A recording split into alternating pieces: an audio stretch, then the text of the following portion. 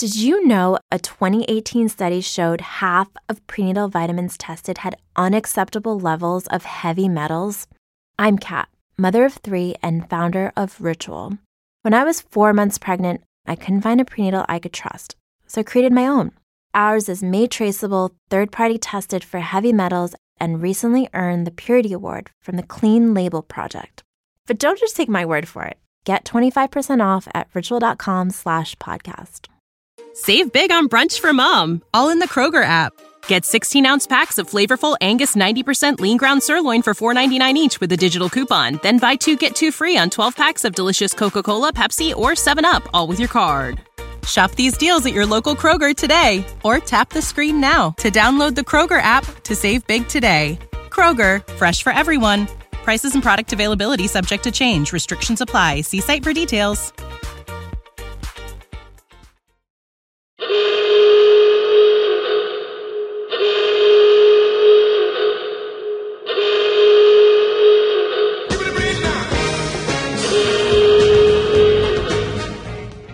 The sport is just going to die if they don't bring the designated hitter to the National League. We got fresh frozen strawberry margaritas, and Terry's bringing us chips and salsa all night long. Nick's hips do not lie. Yeah, I got a MF wagon. Like, let's be real. The Washington Nationals are the world champions. Hello, everybody. Welcome to another episode of Half Street High Heat. You can find them wherever your podcasts are downloaded or sold. With me, as always, is Ray Knight. Johnny, I think this is going to be a great episode. I do. They're going to talk baseball, Johnny, and the baseball is the reason they talk and what they talk about. I think that's important to talk about baseball. And if you're a baseball podcast, you're going to end up talking lots of baseball. Well, that's awesome. Thank you very much, Johnny and Ray. Bob Carpenter with you here. And now, let's start the show. Hello, Heaters. Welcome back to another new episode of Half Street High Heat, now presented by Manscaped. Thank you, as always, for joining us. We appreciate all of you listening.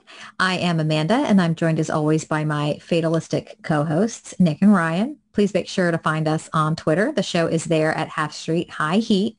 And don't forget to check out the website, halfstreethighheat.com, which has tons of great content, including, I think, 3 new articles just since the last time we recorded. So if you're not checking that every day, you are missing out. You can read all about how we got swept by the damn Braves. Anyway, how y'all doing? I mean, fatalistic means one of 2 things. Mm-hmm. 1, I'm fatally attractive. 2, what's the other? 2, which is the lesser of the 2, possibilities, that I overreact and think everything's the end of the world, which I think I react appropriately to any given situation, especially when it comes to the Washington Nationals. So yeah, it's more of that second thing. More of that second thing, although it's more like the idea that everything is inevitable. Like their failure is inevitable. So if there's one thing that our Heaters need to know from this podcast, it's that Shaq is inevitable. So fatalistic about Shaq, if nothing else. Speaking of, how you doing, Ryan? I'm doing just dandy. Oh, that sounds good. Just indeed. dandy. Yeah, I thought that it sounded like there's going to be a follow-up to that. Yeah. But just dandy is enough. That's good. Yeah, hear. I started watching Friends. How far did you get before you stopped? I'm actually pretty deep in season 2. Nice. Yeah, I was like, I might as well just stick to it, I don't really like people telling me what to do. Like when people tell me to do something, I purposely don't do it out of principle. Mm-hmm. And everyone's like, you gotta watch Friends. I was like, no, it's the same reason why I haven't watched Game of Thrones, even though I know for a fact I would love the show. Yeah. But way too many people have told me to watch it where I'm like, no. But like, I'll watch it eventually. So I said I watch Friends, and it's pretty funny. I like it so far. I don't know. I feel like it's gonna run itself out and like won't deserve the hype. Yeah. I don't know how most shows do though. Yeah, they always go on for a little too long. Looking at you, Walking Dead. Yeah, having actually, I know, which inexplicably is still. I was such a fan of it now, and I haven't watched it in like I don't know years now, and it's still on. Although let's talk about Grey's Anatomy, or let's not. That is also still on. But no, I watched Friends when it was new, when it was actually airing the first time. And Back I in don't the know 80s. if I could, right, exactly, back when the dinosaurs roamed the earth. I don't know if I could watch that show like binge watch style. It's just like so much to watch episodes back to back. I don't know if it would be as enjoyable in that format as it is if you were watching it one episode at a time. I think it's exactly one of those shows because it's not, you know, The It's an Office is easy perfect. watch. Yeah, The Office is perfect for it because there's that overarching point but from episode to episode, you don't miss too much. It's almost like it resets. That's Yeah. kind of how the, you know, older sitcoms are. But I like Friends. It's definitely not, you know, God tier like The Office or some of the other ones. But I mean, I think it's gotten unfairly, you know, criticized over the years. But this is a huge development for Ryan because, like you said, out of principle, he doesn't do things. So the fact that He has you to know, be contrary to what everyone else I'm not thinks kidding. is This good. this has been how long have we been out of high school? Like 7 years? Oh, It's been more a than long- 7 years It's been a at long least. time. Yeah, me too. Also more than 7 years. I'm just saying. Yeah. Anyways. Like Well- it's weird. I know all of the iconic moments because like, you know, pop culture and everything. Right. So I'm like watching. I'm like, oh, that's the context of that. Yeah. Did you ever watch Seinfeld? I love Seinfeld. I will at some point. I just haven't gotten there yet. That's one you really have to watch at some point. Mm-hmm. It's just, yeah. All right. Well, that's enough sitcom talk. Let's do our quick pitch. So there was John Means of the Baltimore Orioles pitched a no-hitter, which much like Max Scherzer's no-hitter in what year was that? I can't even remember exactly. Can't even compare. Yeah. Well, but point is they were one batter away from a perfect game, and it was a BS reason that they lost the perfect game. For John Means, it was a dropped third strike. So let's get our thoughts on the dropped third strike rule. I get the principle of it, you know, to compare it to like another sport, because I was trying to think of a rule similar to it, and I couldn't really put my finger on it. The only thing I can think of is in football, you have to have possession for, you know, any one play to be, you know, finalized. So with that, I understand. And, you know, it's tough because there's no one on base. So technically the base is open, but when the base is occupied, except when there's two outs, the batter's out. So it's like, there's so many, you know, contingencies for the rule to be in place or not in place or whatever. It is a dumb rule. I get why it is a rule, but how, you know, how important is the rule really? Like there's so many other things. It feels like one of the things that's just going to stick around because it's always been a thing. Yeah, I guess so. Although I just think it's a terrible rule. Like a strike is a strike, whether it's caught or not. It just seems so, it's so, I don't know, arbitrary to me. It's irrelevant to whether or not the pitch was a strike. I feel like you don't want to take too much away from the value of a catcher, but at the same time, when there's runners on base, the catcher's still going to block anyways. And again, when there's runners on base, usually the drop third strike rule doesn't apply because the base is occupied. So I don't know. It's a dumb rule. So I wouldn't feel anything if it went away. I have a question. I have an answer, unless I don't want to. What's the difference between a drop third strike and an error? I mean, it's just an error on Is the this a catcher, really, rhetorical, right? or are you asking? No, they're the same exact thing. Yeah. Like if you get rid of drop third strike, you have to get rid of errors. Like, oh, make an error. Sorry, you're still out. Yeah, I kind of agree. They're the same exact thing. In the moment, you're like, man, that's such a stupid rule. You could have the perfect game. It's the same thing as an error. Like you still get a free base because the guy made a bad throw or the first baseman couldn't catch the ball. They're the same exact thing.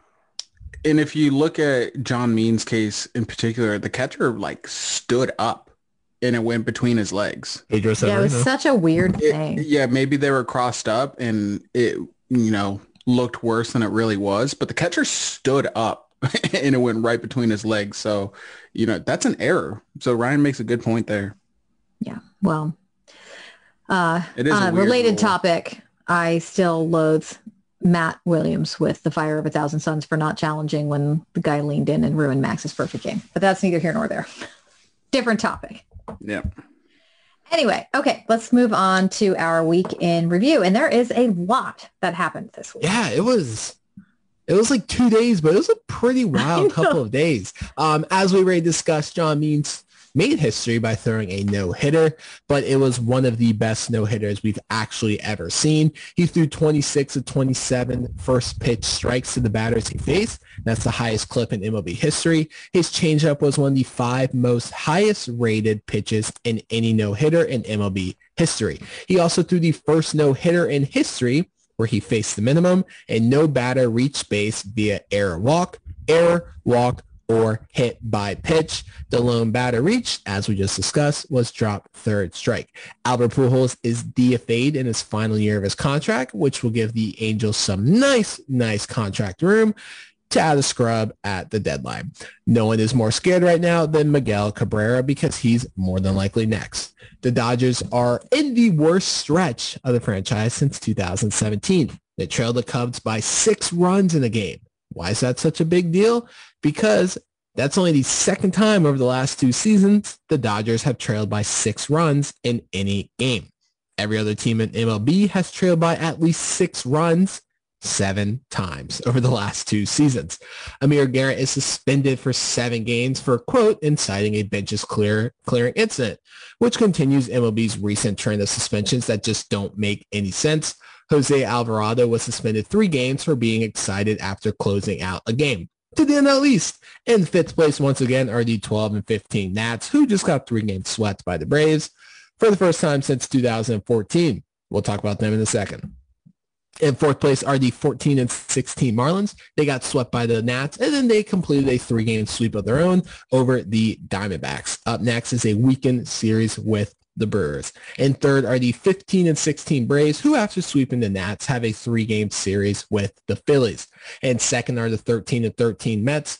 Jacob deGrom is day-to-day with early inflammation. He's had that every single year over the last 4 years. The man is nothing but consistent. Francisco Lindor broke out of his 0 for 26 skid, almost having a no-hitter of his own. And now the Mets play the Diamondbacks this weekend. And first are the 17 and 15 Phillies, and for the first time in a long time, the NL East has a team above 500, and it's the Phillies, who 4 games swept the Brewers and won 7 straight games by 1 run. That's their longest such streak since 1980. This has been your Week in Review, brought to you in part by your local neighborhood Chili's. This May, stop in and get yourself a Cheers to Patron Rita. The Cheers to Patron Rita is the May margarita of the month. It's available for $5 when dining in at your local neighborhood Chili's. The Cheers to Patron Marg is made with premium Patron silver tequila, triple sec, and Chili's fresh sour. This has been your Week in Review. That Dodgers trailing 6 runs in a game stat is absurd because I feel like the Nats trail 6 runs in a game once a week, right? At least.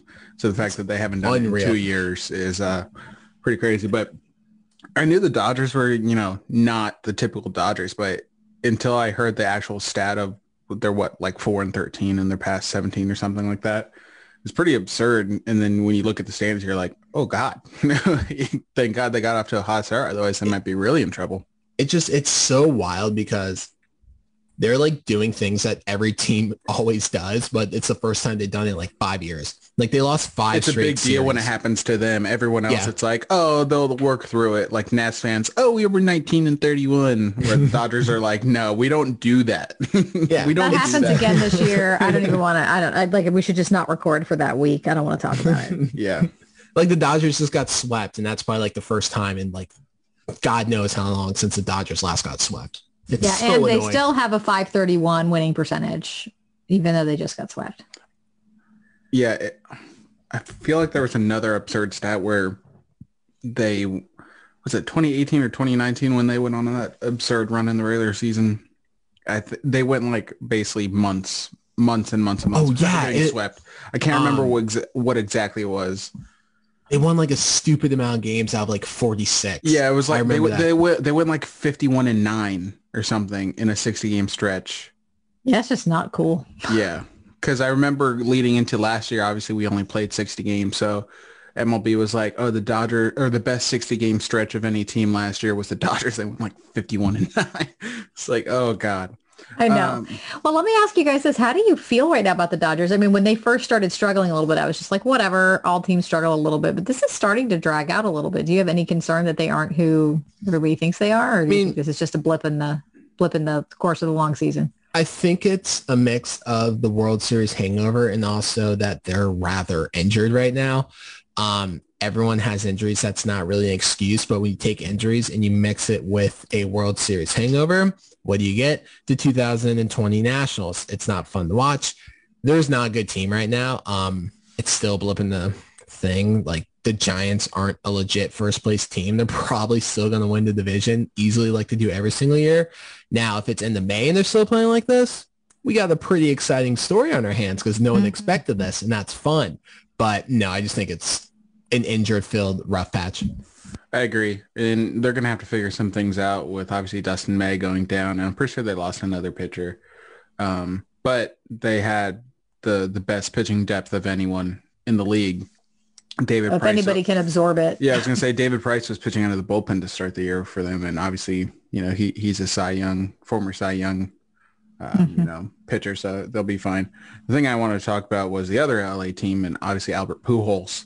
I think people definitely, I don't know what it is with the Angels, but people forget about you out there. Makes no sense. They should not be. It's weird, isn't it? They don't forget about the Dodgers. Why do they forget about the Angels? They should not be an LA team just because nobody remembers them. But I think the Albert Pujols kind of got angeled in that regard, and people kind of forgot about him, specifically how good he was. I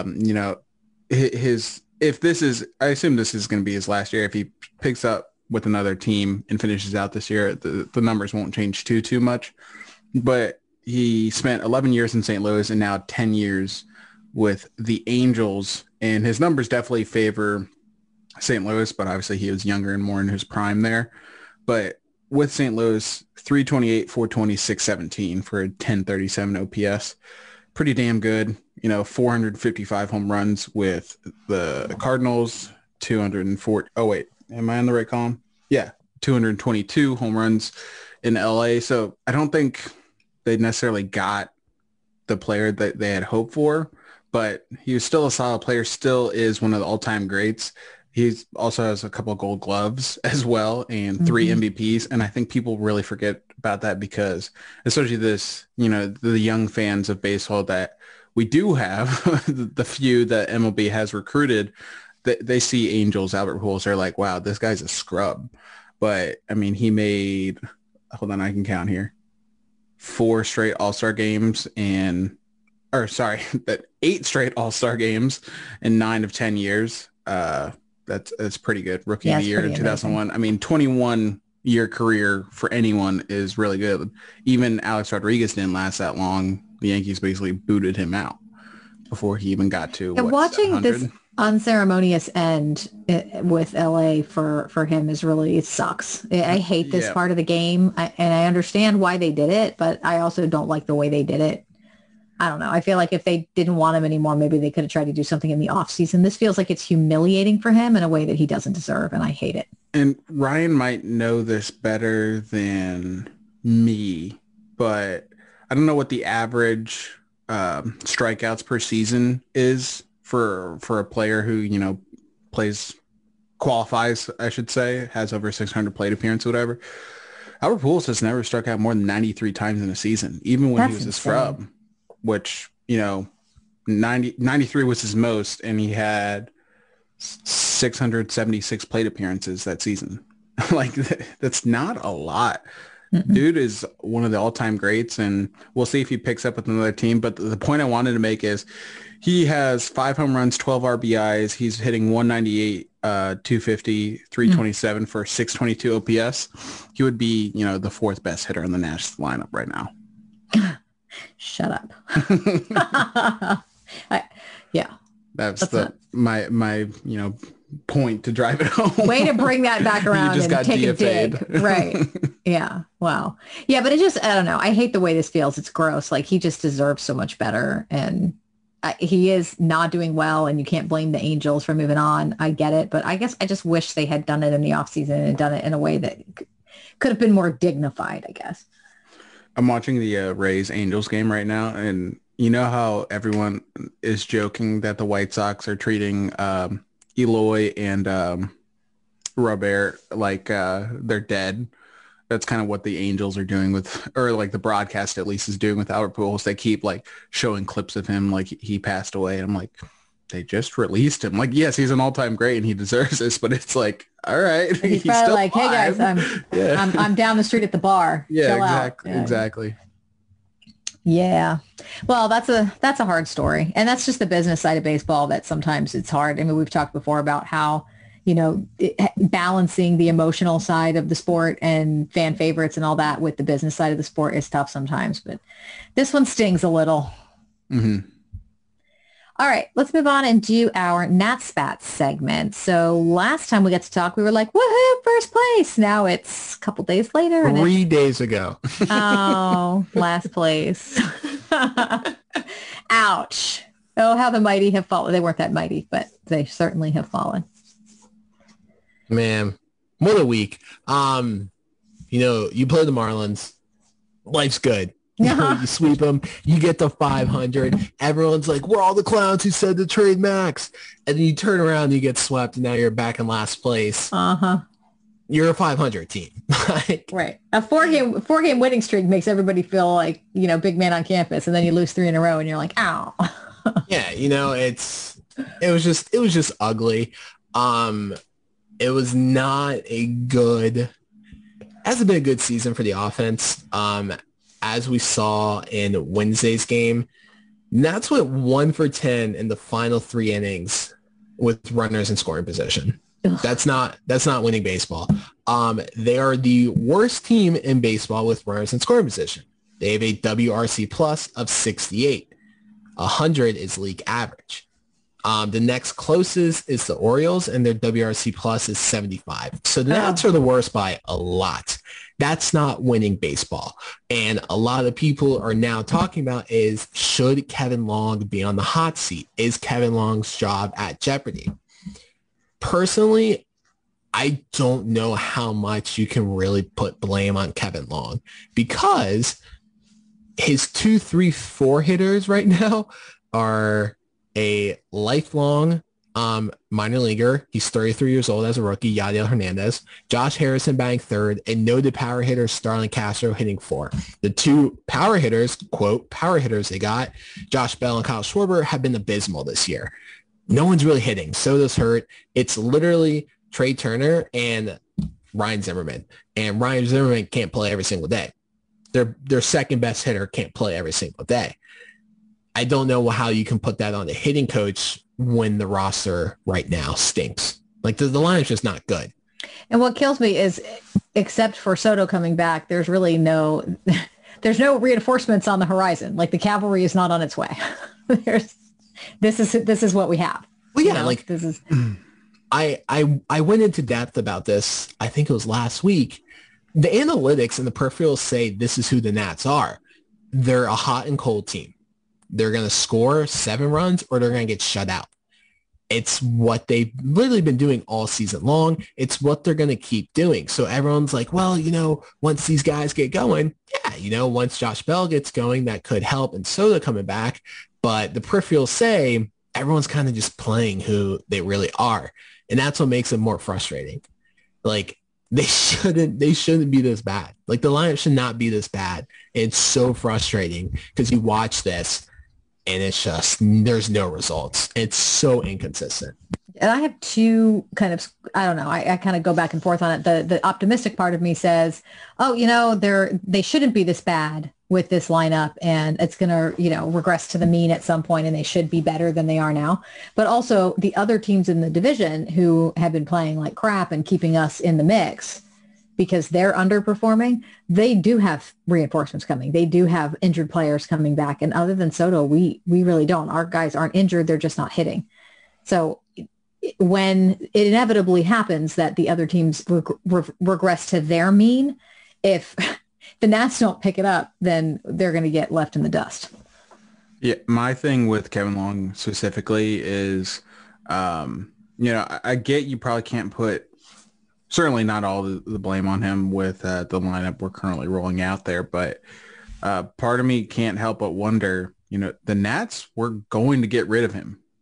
People forget that. He was gone, and then it was kind of a weird situation that he was brought back. I don't know if we ever got clarity on that. No, we did not. I don't think they necessarily wanted to bring him back, but it's not like he's a bad pitching coach, hitting coach, but I don't think he's all that he's cracked up to be. He was with the Yankees for years and years and years with their great teams, but even they let him go.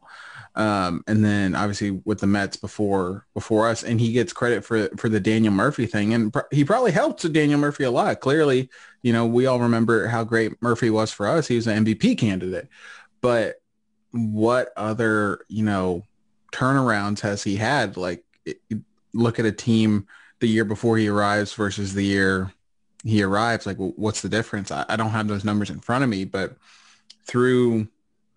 he came on with Davey, right? So 2018 would have been his first. Correct. Yes. Yeah. I mean, outside of the usual suspects, so your Sotos, your Rendones, your Turners, who among the Nats has really credited their results to Kevin Long? I mean, Howie had good spurts, but these guys are professional ball players. They're going to have good streaks of hitting. And especially these vets, they've been here, done this. They know themselves that they're more likely. It's like the same thing we talk about with the rotation. You don't really need to do much coaching with Max, Strauss, and Corbin because they're Max, Strauss, and Corbin. So you really look to the development, and there hasn't been much in pitching. So, the same logic applies to the hitting. The usual suspects are pretty fine on their own. So you go to the developmental guys. I mean, Carter Kieboom is kind of a perfect example. He was touted as, he can't play great defense, but he hits. Come up here, can't hit. Victor Robles can't hit. What are some other young guys? I mean, there's more, but I just don't know how much, credit you can really give Kevin Long. But at the same time, you can't give him all the blame either. Yeah, it's always so hard to know like how much is the player and how much is the coaching. And it's one of those, unless a guy goes somewhere else and they get him right. Like this is a pitcher, obviously, so it's not an exact comp, but like what happened with Giolito, where he left here and he went somewhere where the coaching was better and that he got right. Hurts. That one hurts, and I wonder how much of the issues we have with hitting can be attributed to coaching. I don't even know how unless somebody goes someplace else and you see them thrive in a different coaching environment. That one doesn't even hurt just because of the trade. I mean, it does hurt because of the trade, but it's just frustrating that not all he needed to do. I'm not going to act like I was there, but his big change was shortening his arm cycle. And it's like, how does someone on the Nats not see that? Yeah, over all the years he was here in our system, nobody could see that in baseball, and you don't really literally know. It was frustrating. The White Sox were literally like, "Hey, go back to your whole lineup that you had in high school when you're dominant." Yeah, now it's such a short arm cycle, and it works for him. It's just frustrating. I feel like Kevin Long's approach doesn't mesh with Robles. Well, that's it. The results are clear on that. Yeah, like Kevin Long's entire approach is launch angle. Victor Robles isn't built for that. He's more of a slap hitter who's going to be more successful when he's plugging it in the gaps. And with his speed, when he's running smartly on the bases, it's successful. But Kevin Long is very, very big on launch angle and the analytics. I don't think that meshes with Robles. And I haven't really seen anyone talk about that. And I feel like maybe that might be the thing with, hey, I should probably take a different approach with this guy. Granted, they could be. And Victor Robles could just be this bad at hitting. But I just feel like that approach of trying to get launch angle just isn't working for all the players. That was a mid-2010s phenomenon. And now the pitching has adjusted to it. And that's why we're seeing so many strikeouts. And the pitching's way too dominant now. Yeah. The pitching has They need to go back to the early 2000s. Well, that might not be the right era, but the contact hitting. Steroids. Well, they do need to go back to that era, but I just meant more of the contact hitting that were, high batting averages and number of hits where the, the praised stats rather than home runs and RBIs like they are now. Yeah, well, I'll tell you. Mean, they're trying to do the same thing that worked with Daniel Murphy with Kyle Schwarber, and Kyle Schwarber looks terrible. So yeah, like worse than he's ever looked. Whatever they're doing isn't working. So I don't know how much blame you can put on Kevin Long for all of that. But if they moved on from Kevin Long and brought somebody else in here to give something else a try, it wouldn't break my heart. It'll be the same thing like they did in 2019 when they fired their pitching coach, bring a new guy in, and if it works, they can say, "Oh, look at this, it worked." That was 2019, right? Yeah. Yeah. So they'll probably end up doing the same thing. Yeah, I think that's probably coming. So I guess to go back to the actual question we started with, which is Kevin Long on the hot seat, I think he is. I think when you have an entire lineup underperforming like this, whether fairly or not, the hitting coach is on the hot seat. Yeah, and the Mets just fired Chili Davis, which I forgot to put in my week in review. R.I.P. Chili Davis. Yeah, the whole saga was weird. Everyone was like, wow, was this Pete Alonso's crying. It's a crazy thing. They're like, was this made up guy a shot at Chili Davis? Everyone's like, no, it's tequila guy. They just fired him, and I love how all the players are crying when they have literally the worst offense in baseball and scored like 3 runs or less in like 75% of their games. Funny, but yeah, no, I mean, sometimes you gotta make drastic action. It's a fair question. I feel like that's one that is going to get louder and louder if the offense keeps underperforming this terribly. Soto is going to have to come back like full time before, they probably make a move like that. But I'm starting to get on board with that movement. That being said, there's plenty other bad managerial decisions this week that we can talk about. Yeah, we sure can. Okay, well, let's talk briefly about Soto. Speaking of bad managerial decisions, I think all three of us were making Well, that's kind of what I was getting at. Yeah, kind of making some comments about this on Twitter last night. So bases loaded, bottom of the 8th, opportunity to get themselves ahead or at least tie the game. And Robles is up and Soto is, what did Davey say? He said, he's available for pinch hit situations. I can't think of a pinch hit situation you want Soto for. And everybody's going, you can't because he couldn't go in the outfield. Like you couldn't put somebody else in the outfield. Like you lost the game. Anyway. All right, go ahead. Well, I was no, because you brought something up. So I wanted to just ask a follow up to it.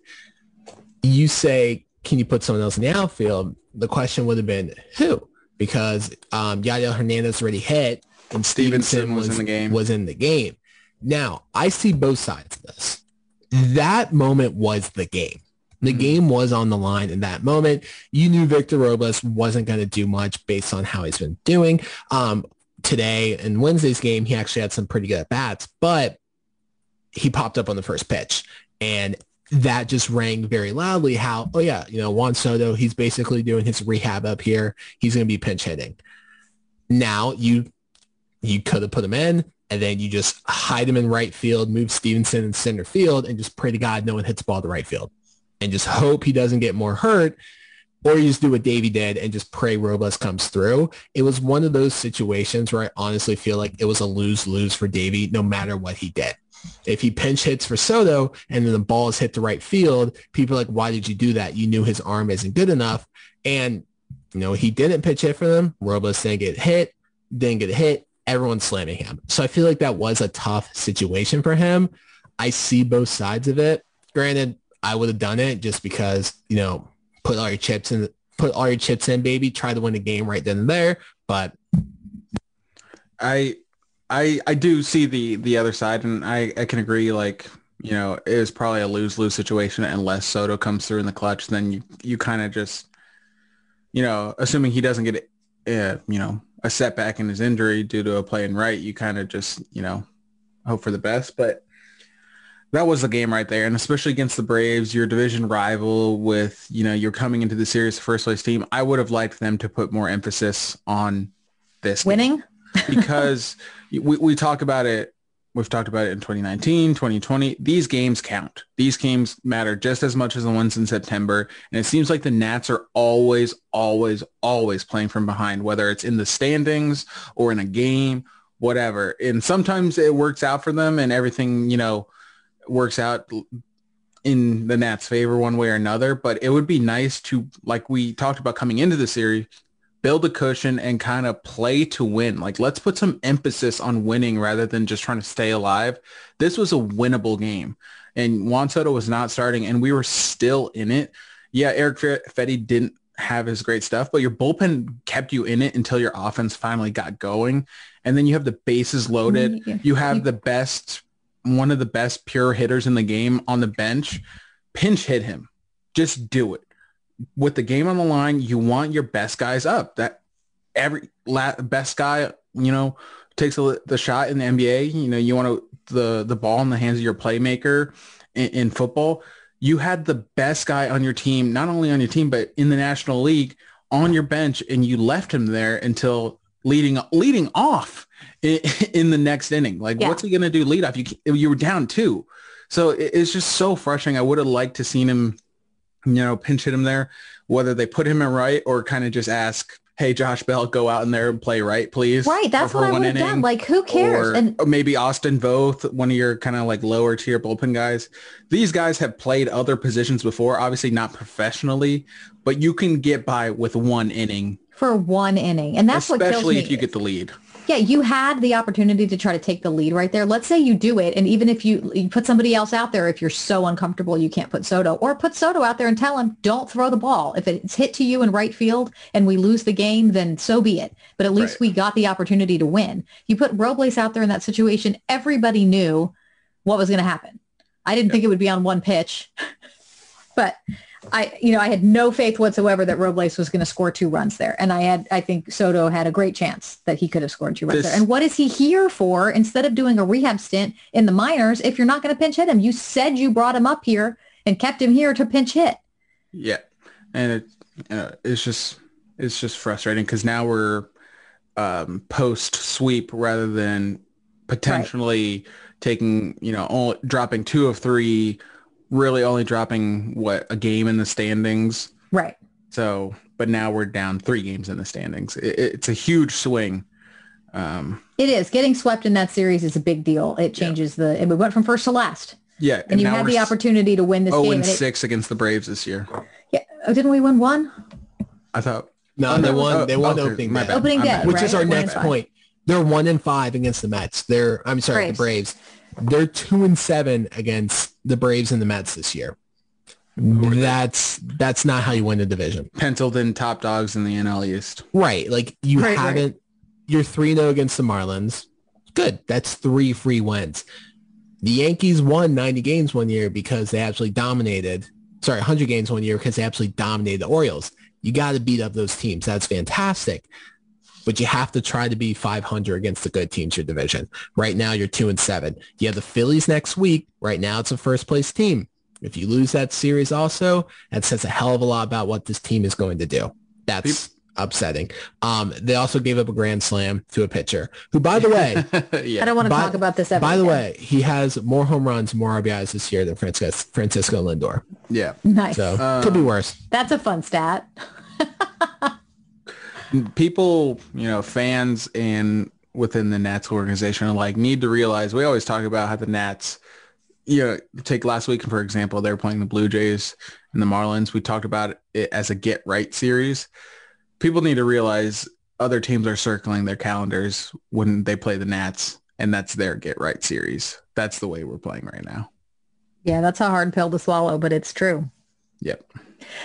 All right, let's go on and talk about roster construction more broadly. We have a great question here from @OneLovelyLadyC on Twitter. Do you think the Nats would be in a better spot today if Rizzo and company had said after 2019, the World Series, 2019 was a year of accomplishment that we'll never forget. However, we spent a lot of resources to bring a championship team to the district and its wonderful fans, and now it's time to retool and restock instead of always saying building a 90-win team goal? I mean, yeah, the short answer is with yes. hindsight, but just to kind of play that scenario out, they probably let Strauss and Rendon walk. They, trade Max Scherzer, maybe, probably. Yeah. I don't know. Is it a retool or a total rebuild? Because I feel like you could. I mean, they have that money to play with. I don't know.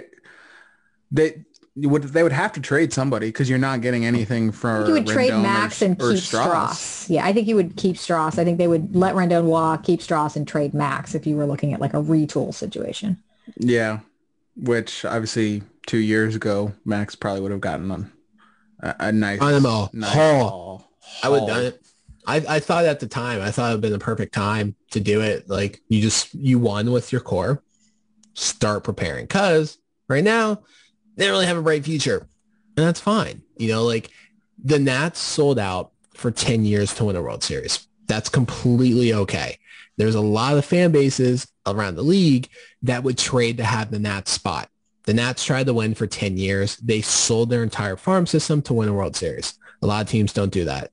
But you also got to realize that you just did that for 10 years. You got to get something back. You got to retool. After the World Series would have been a fantastic time. Now, doing that doesn't sell tickets. We know the learners want to sell tickets. Every owner does. But the Rizzo in the front office saying, we're going to build a championship team. We're going to build a 90-win team. That sells tickets. That does enough to get the fans believe, all right, this team's competing to win. They're going to go to games. Admitting you're retooling doesn't get fans to games. So that's why they kind of do all that. Personally, I would rather them be honest and be like, look, this is a transition year. This is a transition year. We know where we're going to be at in a couple of years. Instead of saying, I have the marching order to build a championship team, because right now this team's not a championship team at any level. So it's a little frustrating. So I get it. I think this is a really good question and a good conversation. It's slightly controversial because, you know, you won the World Series. Nats fans are living on that high, and that would destroy the high very quickly. It would have been very funny to see, but it's a good question. I like it. Yeah, I mean, we talked about a couple times their need to retool and stuff. So this would have been as good of a time as any should they have gone that route. I understand wanting to try to run it back, but you, like Ryan said, you sold out. You literally sold out. Look at the state of the Nats now. We're kind of having to wait for this money to go away before we're ever able to retool. So that, Ryan, we have some breaking news. Breaking news. This is an important PSA brought to you by Manscaped. Oh, God. So let me back up. They had this ad read for us, and I was trying to play into it as much as I can. I did it a once over, and I was like, okay, it's a public service announcement. They're like, this is your pubic service announcement. I don't know if I, nice. Well, I already stopped the ad read, so I just couldn't do that. All right. But you might have seen it on Twitter if you follow the Half Street High Heat account, which you absolutely should. But we do have some legitimate breaking news, and Manscaped has dropped the Lawnmower 4.0. What you thought was already the best, what was already the best grooming tool in the game has gotten better. The Manscaped engineering team has confirmed they have successfully created the Lawnmower 3.0 trimmer, which is now available for purchase in the USA and Canada. Why did I say Canada like that? This new trimmer was just released today, and us at Half Street High Heat, we haven't gotten ours yet, but we're going to be one of the first to get our hands on it, and we wanted to share the news. Join over 2 million men worldwide who trust Manscaped with this exclusive offer for you. 20% off and free shipping worldwide on the brand new Lawnmower 4.0. I cannot wait for it. I'm legitimately excited for it. Amanda said her kids were fighting over who's going to get it when it comes. Yeah, we're not going to talk about that. I'm talking about it's my ad read. But this is, if you got the 3.0, I guarantee you loved it. I haven't heard any bad news about it. So the fact that, you're getting what you loved and it's improved, I'm excited. I'm checking the mailbox every single day, and you guys can too, for a discounted rate, 20% off and free shipping. Go to manscaped.com, check out the Lawnmower 4.0 and all the massive upgrades they made to it. It's insanity, and it's brand new, and you still get 20% off. There's no reason not to do it. So go to Manscaped, use our promo code HSHH20, 20% off and free shipping. No matter where you are in the world, you can have the Lawnmower 4.0. So there's absolutely no reason for you not to go do it. So do it now. Do it.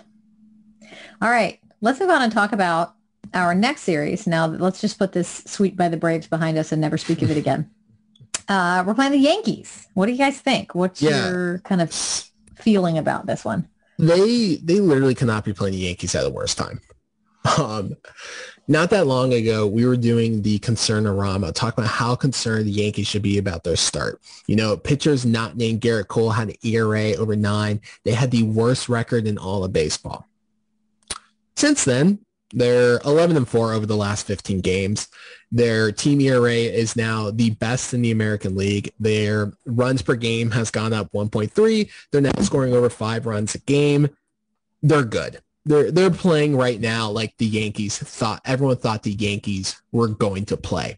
Like I said, they're 11-4 over the last 15. They just took 2-3 from the Astros, which was a really fun, really heated series. I had a fantastic time watching it. But one of the big things about it, and this is what's truly game-changing, is Yankee games are 8-inning games because Aroldis Chapman is pitching the best he's ever pitched his entire career. Through 11 games, that's 11 innings. He has a 0 ERA. He struck out 26 batters in 11 innings. 26 of the 33 outs he's gotten have been by strikeout. Is that good? It's the most unreal thing. It's absolutely unreal. His whip is .45. He is pitching elite. That is peak Andrew Miller from a couple years ago level. It's absolutely absurd. Now, there is good news.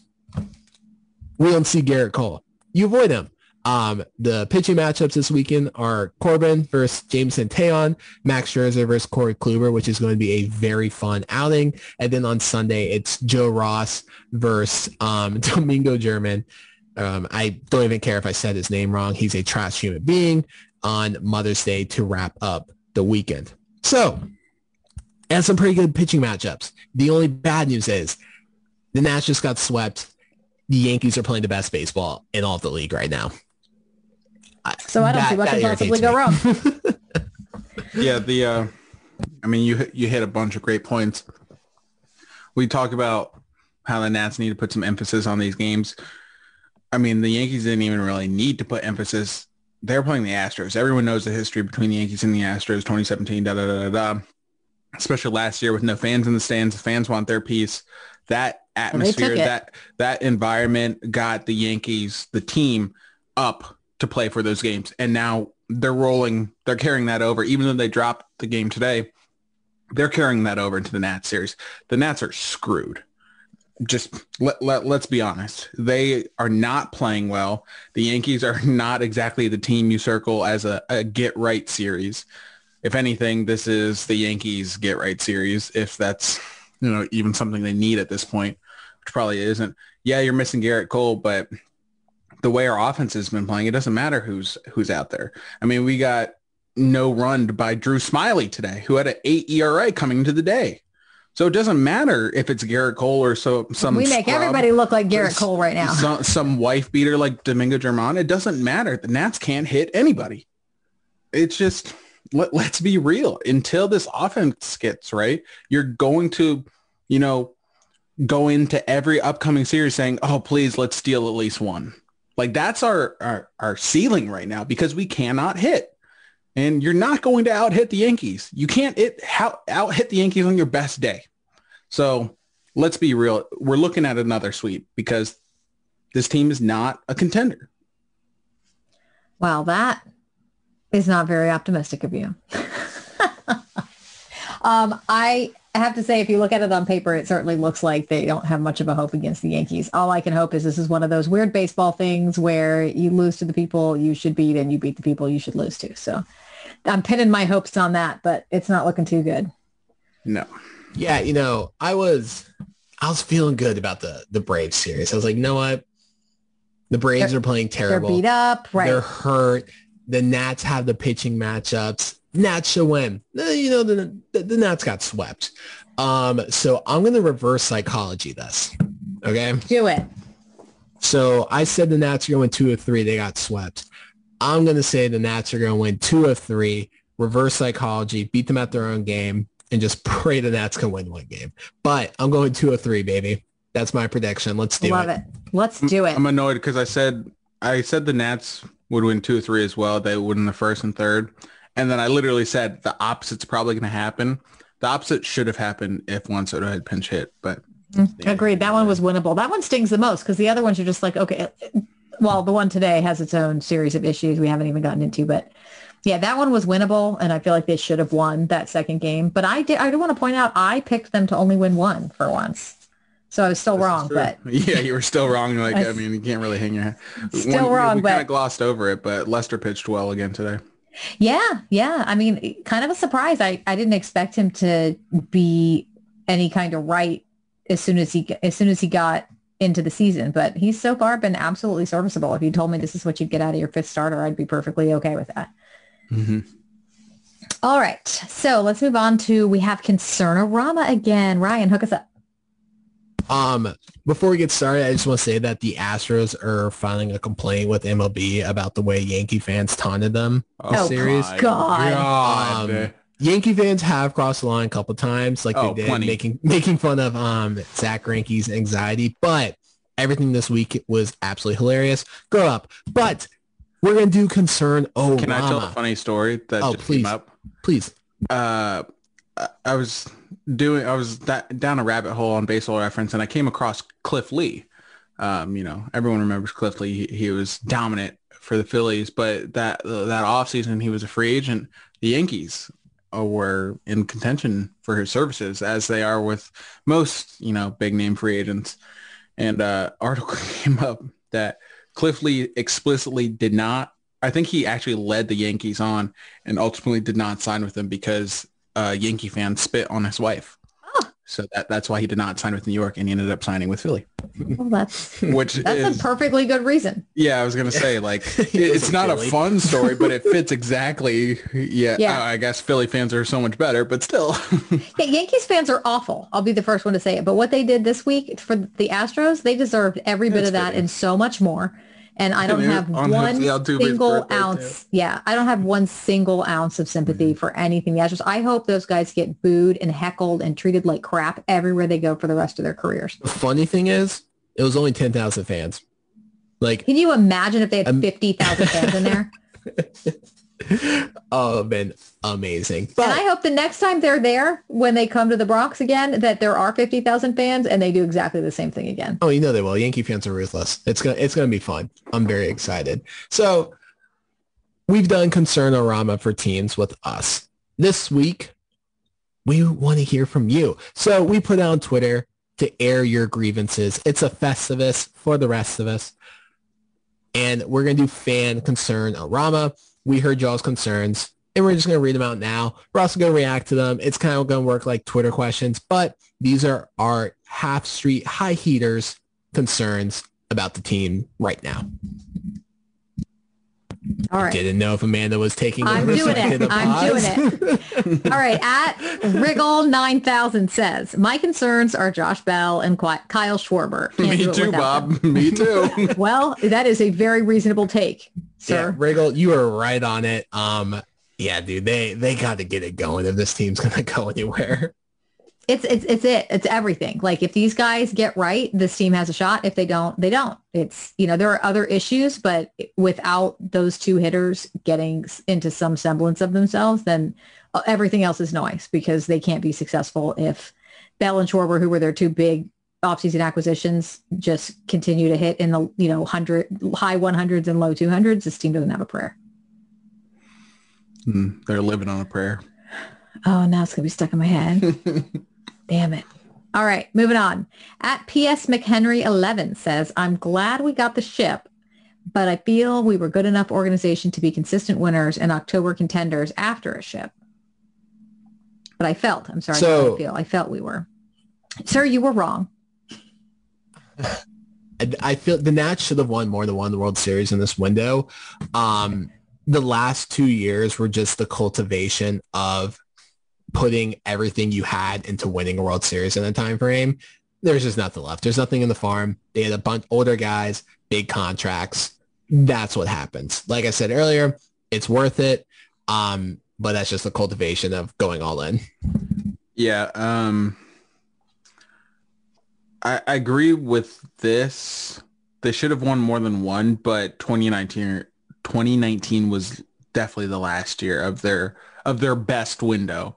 They definitely, could have competed better last year, but 2019 was the last best year for sure. And I'm pretty sure we all said that on the podcast. So I'm definitely glad, they made the most of it. But look at the team in 2020 versus 2017, 2018. It's not even close to what it was. We lucked into Juan Soto. Let's be real. Juan Soto was not supposed to be this good, and we lucked into him.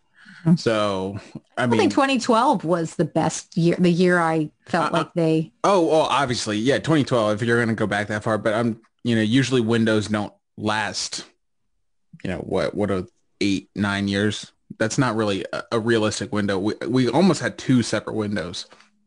That 14-15, was kind of an in-between reset. We brought in Max Scherzer, out goes Jordan Zimmermann. We brought in Gio Gonzalez, who was solid for a couple of years. So it was kind of like a reset, but we definitely should have won more than one. But 2019 was the last best year for us. Yeah, 2017 was a good. 2017 is the year I look at where it's like they should have. What could have been? Yeah. Yeah.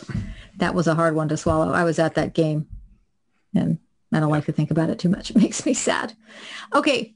Next one is at everything_Nats. Lineup sucks. This is my favorite one. That's a really good concern, and also very succinct yet accurate.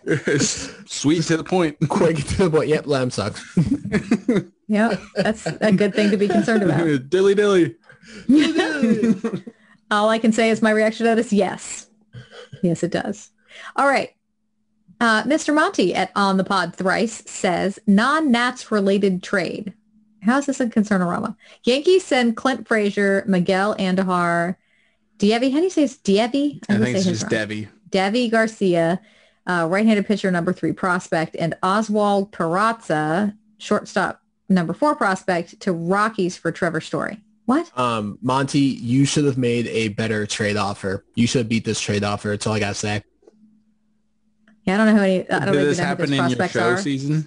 I'm 99% sure this is a trade that beat Monty, and he was pretty upset about it. I see. So that's what this is. I'm like, what the hell is this? He's concerned that he got cucked. Okay. I gotcha. So, okay. It took, I was not tracking. I'm glad I made that connection because I was like, Monty, you're just an idiot. I know. I'm like, what is this? Okay. Yeah, it's a pretty solid offer for half a season of Trevor Story. Monty should have beaten it. So we have another one from Monty, which is Nats related. Does Nick care more about being right than the team doing well? Shots fired. Nick has the floor. If the Nats cared about, the team doing well, then I would be right in predicting that the team would do well. Ever think about that? So you think they're not doing well because they don't care to do well? Exactly.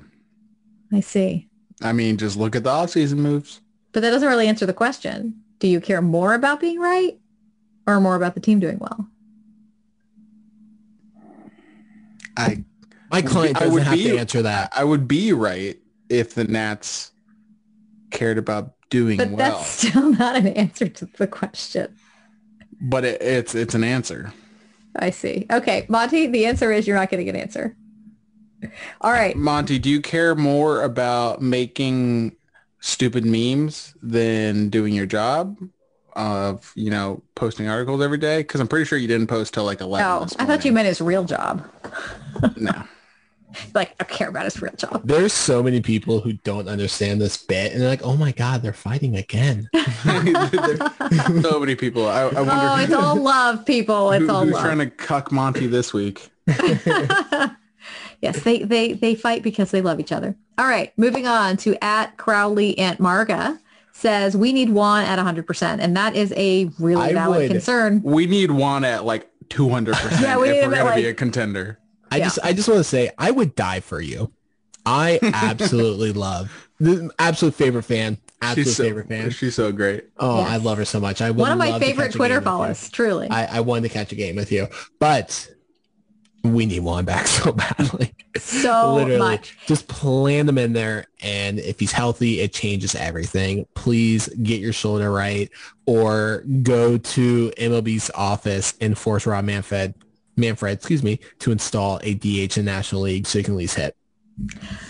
Yeah. Do you remember? I forget what the movie was called. There was this movie, I think it was in the 80s or 90s with Michael Keaton in it, where he just like was so Moneyball. overwhelmed. No, it's when that's not the one. He kept making copies of himself. He like figured out how to clone himself, and each copy was like a little bit Star Wars: The Clone Wars. similar to that, except Michael Keaton was in it.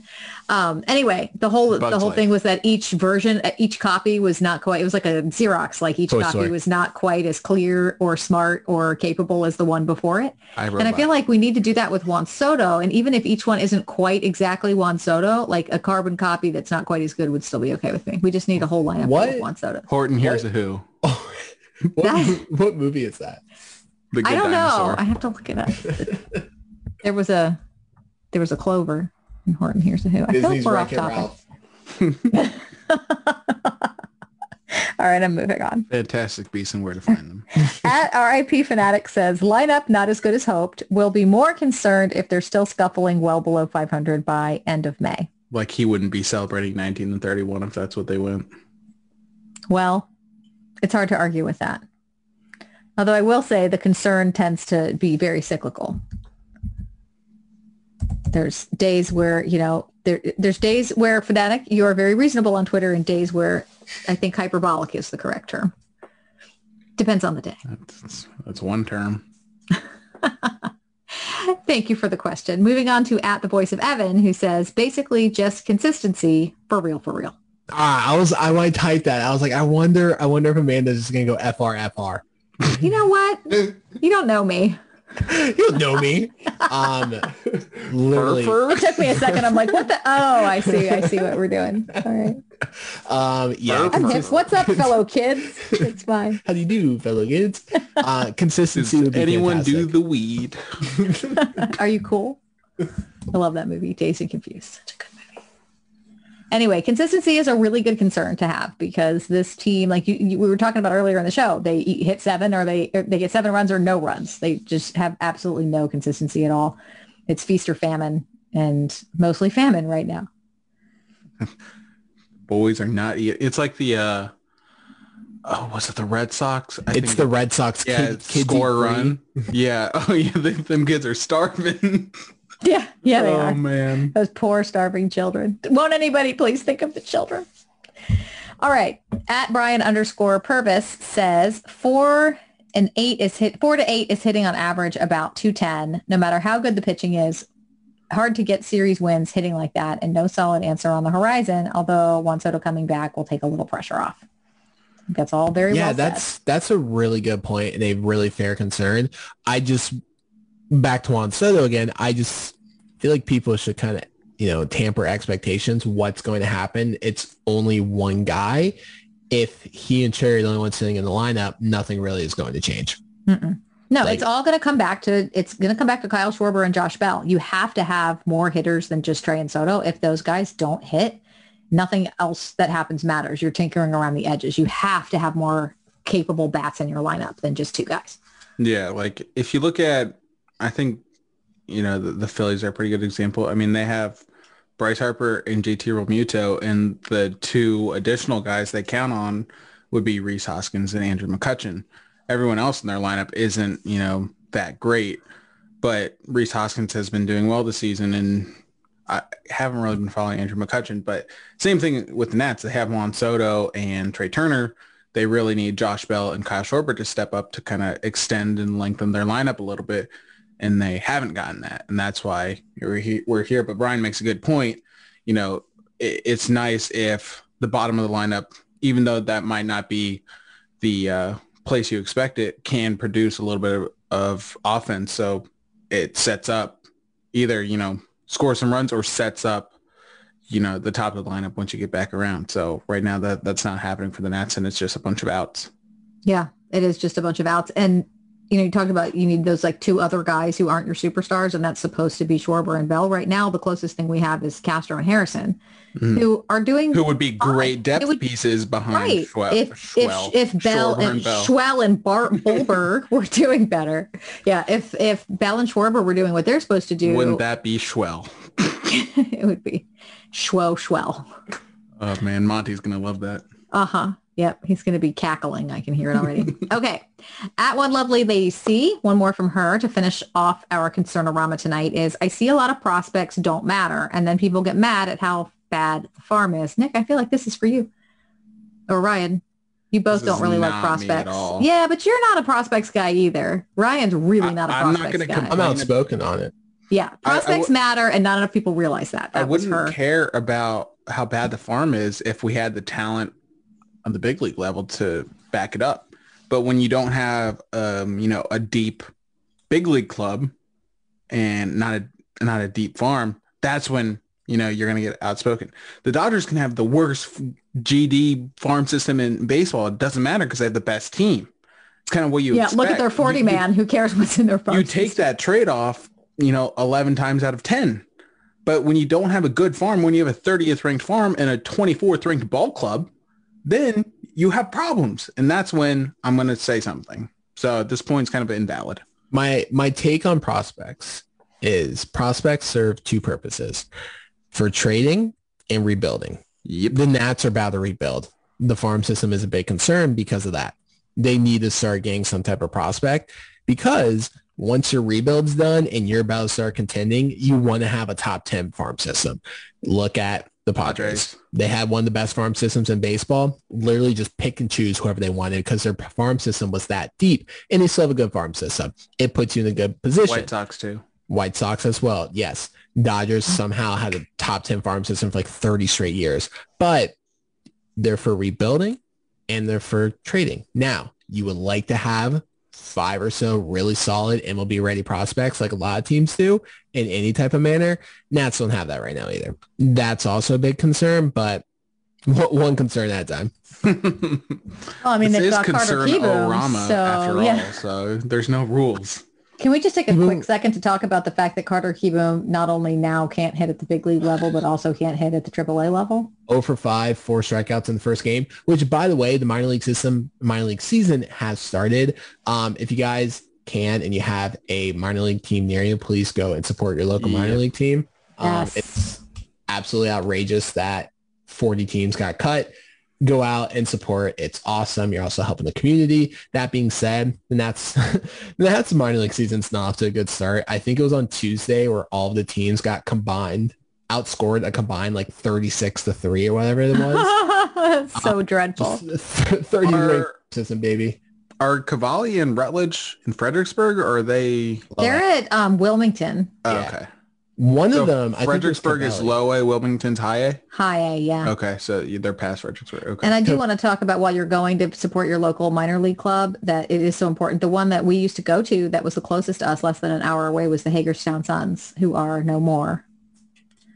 So I'm sad about that. That was like our favorite minor league one to go see that was a Nats affiliate. I think it was Cavalli who pitched 5 shutout innings tonight. So nice. Absolutely fantastic. Yeah, I think Jesse Doherty was tweeting about it earlier. Let's see if I can find it. Anyway, so yeah, some good pieces down in the minors, but really nothing to write home about. And that farm system, as you said, like we all look at the Padres, not only do they have pieces they can pick and choose from to bring up to the big league level, but they also, when they want to make a trade for a veteran or, a good MLB player, they have something with which to make that trade. And we aren't really in that position right now. Yep. Not so much. All right. Anything else before we get out of here? For those people that do like prospects, we're going to, as we get closer to the draft, put a little bit more emphasis on, the draft prospects and the farm system in general. So if you are a farm system stan, we will have content for you coming up here in the next few weeks. Some very exciting content. Yep. Yeah, that'll be fun. When I'm in the pipeline car, pieces. I'm often in the car on Sundays because I work weekends most of the time. So I always listen to the minors and majors on MLB Network Radio. Super interesting stuff. even if you're, if there's too many prospects among all the teams to really keep track, but it's cool to hear from, some of they'll interview GMs and talk about what their plans are with different prospects and just kind of get some of the big names around the league. It's pretty cool. Check that out too if you guys are into that. All right. I think we are all set here. Then thank you guys for listening. As always, we appreciate you very much. Please make sure you subscribe to Half Street High Heat wherever you get your podcasts. And make sure you check us out on Twitter. The show account is at Half Street High Heat, and the website is halfstreethighheat.com. Lots of good stuff there, including a wrap-up. I think did the wrap-up get posted for the Braves series yet? No, but that should be up tomorrow morning. Yeah, probably by the time y'all are listening to this, it'll probably be there. Correct. So take care. Enjoy your baseball. Let's beat the Yankees. Y'all have a good night. There's a new breeze blowing off the banks of the Potomac. A new team's mowing down the ranks of their opponents. The Nationals are smashing balls so that the commentator who has the calls has passed the wall to see you later. Let's go, Nats. We've got a game to play. We're gonna win today. Let's go. Score, we're gonna win for sure. So call your local congressman. We need another monument. The Nats are rolling on to win for old DC. Let's go, Nats. By the early light of dawn, well, you can see they're running scared, 'cause the kinds of bombs we're launching are bursting in the air. Tell the Library of Congress that they might not want to look, 'cause we're putting curly W's in every book. Let's go, Nats. We've got a game to play. We're gonna win today. Let's go. Score, we're gonna win for sure. You better tell your senator we're shredding the competitors. We're set to send the pennant home for old DC. Let's go, Nats. Let's go, Nats. Let's go, Nats. Let's go, Nats. So raise and tell the president we hold this truth self-evident. The Nats are gonna represent Virginia up to Maryland and old DC. Let's go, Nats.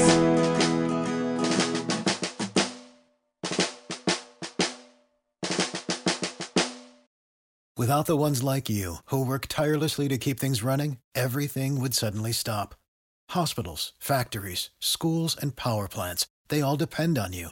No matter the weather, emergency, or time of day, you're the ones who get it done. At Grainger, we're here for you with professional-grade industrial supplies. Count on real-time product availability and fast delivery. Call, click Grainger.com, or just stop by. Grainger, for the ones who get it done. When you need mealtime inspiration, it's worth shopping Kroger, where you'll find over 30,000 mouth-watering choices that excite your inner foodie. And no matter what tasty choice you make, you'll enjoy our everyday low prices, plus extra ways to save, like digital coupons worth over $600 each week. You can also save up to $1 off per gallon at the pump with fuel points. More savings and more inspiring flavors make shopping Kroger worth it every time. Kroger, fresh for everyone. Fuel restrictions apply.